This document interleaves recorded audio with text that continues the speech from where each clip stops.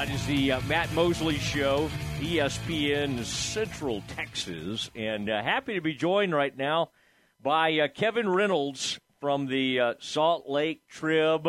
And Kevin, I'm now reading your work on BYU. I'd always read about the Utah Jazz. Unfortunately, Kevin, they've blown up my my Jazz. We were huge Donovan in my household. My 15-year-old daughter, in his first years in the league. I mean, he's one of our favorite players, and of course, they had some Baylor ties to that organization. So we were big Jazz fans, but that organization is starting all over, isn't it? Yeah, no, thanks for having me. But, yeah, that one went down in about a year pretty quickly there. Well, I mean, they have a lot of assets now, and so we'll see what Danny does. But it was I'm a Snyder guy, too. Maybe it was the hair. I don't know what it was, but, I mean, I just thought that guy, I loved him as a coach and with that organization, so I'm having to kind of start all over. I got to decide, you're supposed to just stick with whatever fandom, but I don't know. All my people that I love, Joe Ingles, the whole gang, they're all gone. Royce O'Neal, I mean, the Baylor guy, nobody's there anymore, so I may have to kind of retrench and see who I can get behind. And, Kevin, that was fun to find out. I happened to look on your Twitter bio earlier, and it said the Daily Campus. I said, that sounds familiar. Wait, what's the Daily Campus? You're an SMU graduate. And I was like, yeah. I think in our mind, we think that it was kind of like the Baptists, right? If you're covering something in Waco, you probably went to Baylor. If you're covering BYU, there's a chance that you went to BYU, but not for you. You've made the trip up there from the Dallas area. So and by the way, the Mustangs are looking pretty good right now. Yeah, no, I saw that win against North Texas the other week. But yeah, I'm a Dallas kid. I grew up there, went to high school there, went to college there. So it's always fun to have BYU play Baylor now and get into the Big 12, and we'll see how often I can get back down to Texas. Yeah, maybe when you were a kid, you listened to 103.3 FM ESPN. You would have heard me on that back in the day. You don't have to say whether or not you did, okay? I won't press you on that. But, Kevin, as you dig in on this game, I mean, this is interesting because, in a sense, these two schools scheduled these games before they ever knew BYU would be in the conference. It's kind of fun because it's kind of like a ramp-up, and in some ways they're kind of getting – a little bit of a rivalry maybe going. It's a very natural rivalry. I mean, two church schools, two very religious schools, all of that, and two schools that in recent times, well, BYU has had way more success over the years, but Baylor's in a good place right now. Do you think people are already starting to kind of get excited about this annual matchup?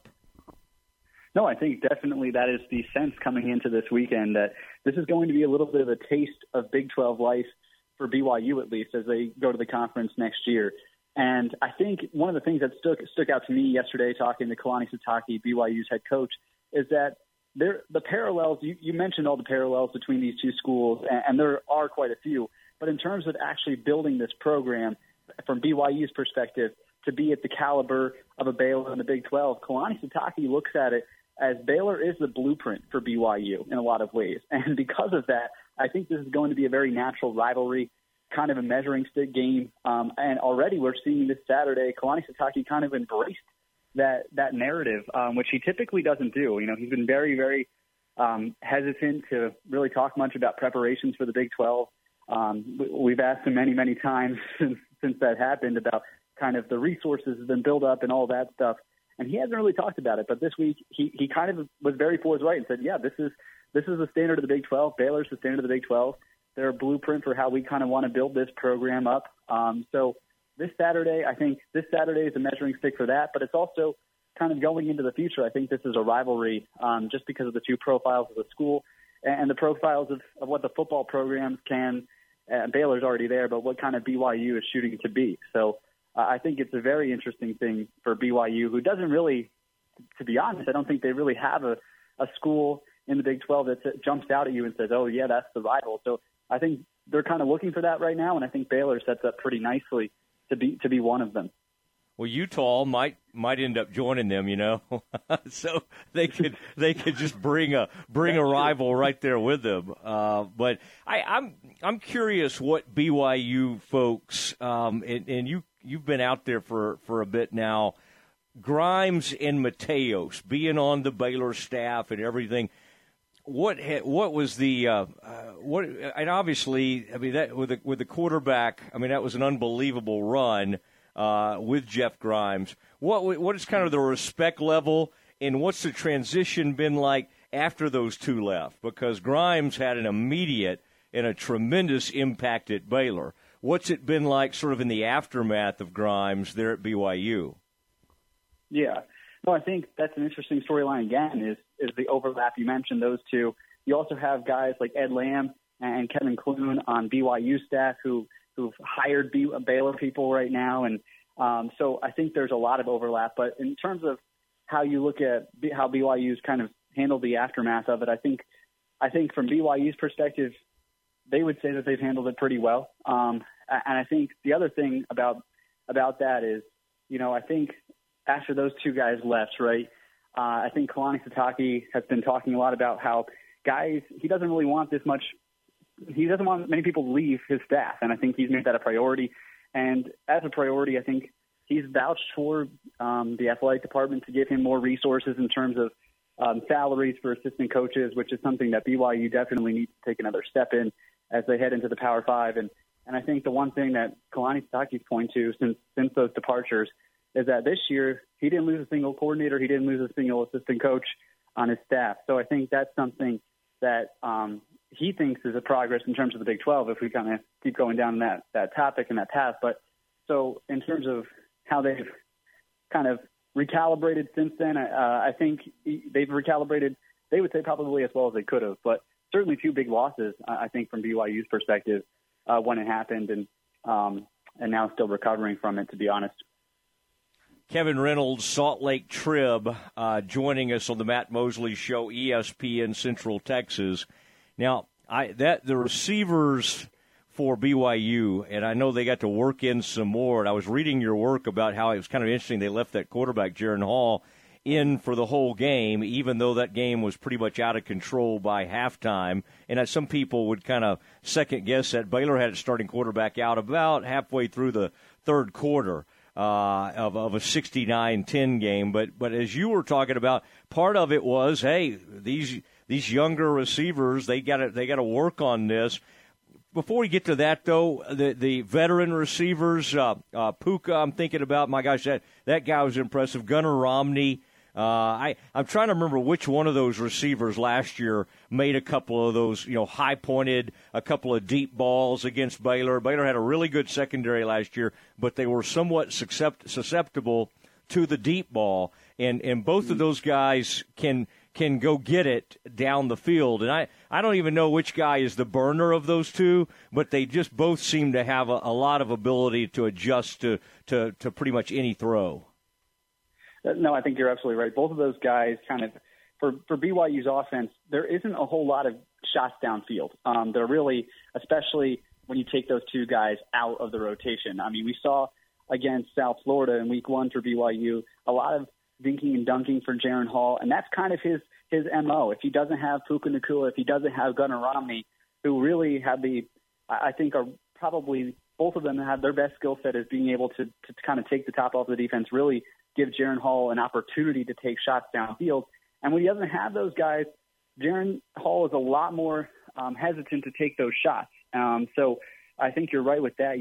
If they don't have those two guys for this game, I think the offense does start to look a lot differently. And we saw it a lot in fall camp because those two guys didn't practice very much. Gunnar Romney hasn't practiced at all really since about 3 weeks ago at this point. Puka Nacua has been quite limited in terms of injury prevention just because both of their injury histories have been significant in missing time. So we saw it in practice. Jaron Hall and BYU wanted to give a lot of reps to younger guys in the fall and kind of try to retool this offense to fit their skill set. And right now, I don't think there is a guy outside of those two that is a really proven weapon that can kind of be a deep threat for Jaron Hall. So I think that's a really interesting point. going into this game is the health of those two guys, and what does this offense look like? Yeah, one of the guys we were talking about in that group of wide receivers, Keanu Hill, you mentioned in that story, it's sort of amazing, his legacy. Lloyd Hill is his father, who played on the famous Permian Friday Night Lights team. And I wonder, a lot of these guys are like too young to have ever maybe heard of that book or read that book. Obviously, Keanu would know about it because of his dad. But was there, when he first got to campus, was there any mention of that, or did that come up at all? I wasn't here. I only got here in January, so I don't know about that. But, yeah, he's a Texas kid. I've spoken to him about it. I covered Texas high school football for 3 years before I got here.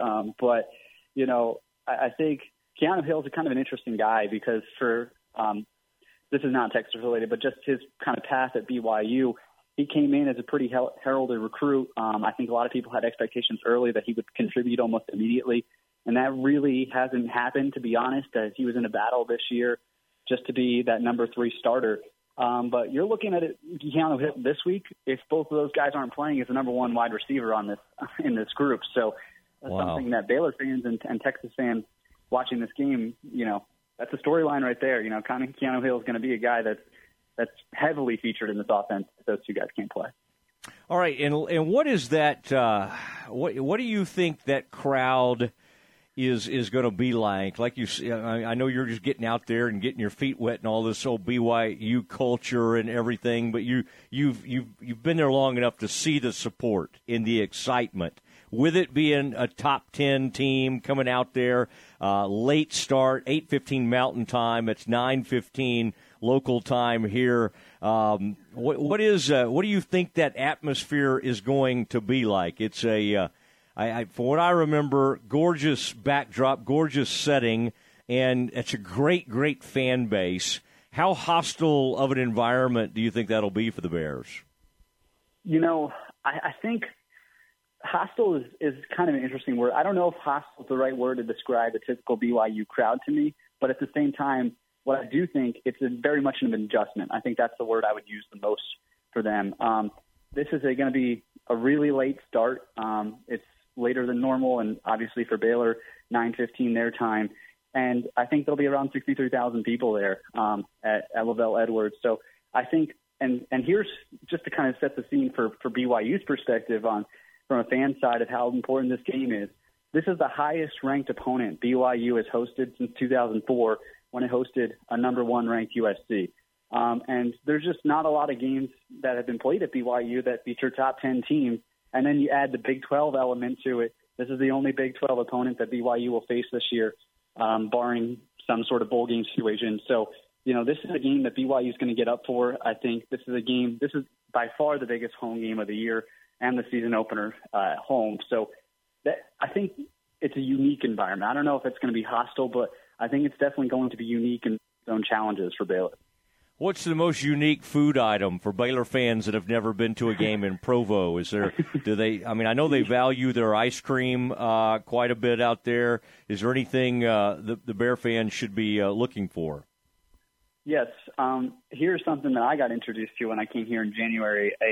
It's called a cougar tail, and I've never had one personally. I think it's just a big, I don't even know how to describe it, a big sweet donut. I don't even really know what to say, but it's like a foot-long type of donut situation, and they put glazed flavors on it. So that's probably the most unique thing. I think it's definitely something I had never seen of or heard of before I got here to Provo. So that's something for Baylor fans making the trip to look out for.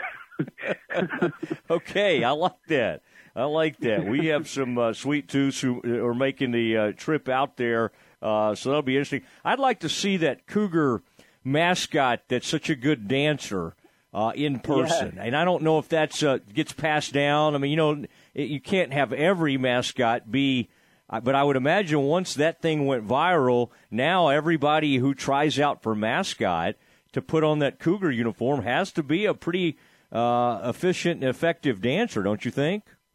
Yeah, I think the bar is pretty high. I remember seeing those videos, like when I was covering FMU as just a student. I was like, oh man, this is a high standard. So definitely seeing that in person, something else. Did you ever see Peruna in person? Did you ever get to spend some time? You probably were not one of the handlers who ran out on the field with Peruna. Did you ever get? Yeah, I saw it happen. Yeah, the little horse just runs across the field. You know, PETA got in a hold of all this stuff, and it's hard to have live animals at games anymore. Baylor can't have the bear out there. Now, they still take Bevo to games, and, you know, Bevo tried to get after that bulldog, the Georgia Bulldog famously a few years ago, and they had a little tussle. So, you know, it's just getting where you can't take the live animals out there, which I guess is understandable. But, well, Kevin, it was man, great to talk to a Dallas kid. I grew up in the area in Kaufman, Texas, right down the road from you, and glad you're having a good time. We're sending a bunch of Baptists, a bunch of I don't know if our news people, I don't know what their affiliations are, but there are a bunch of them are going to show up. So show them a good time. Many of them seemingly were putting in their golf clubs, and I don't know how hard they're going to be working, but it's a beautiful backdrop, and enjoy yourself on Saturday night. Appreciate you doing this.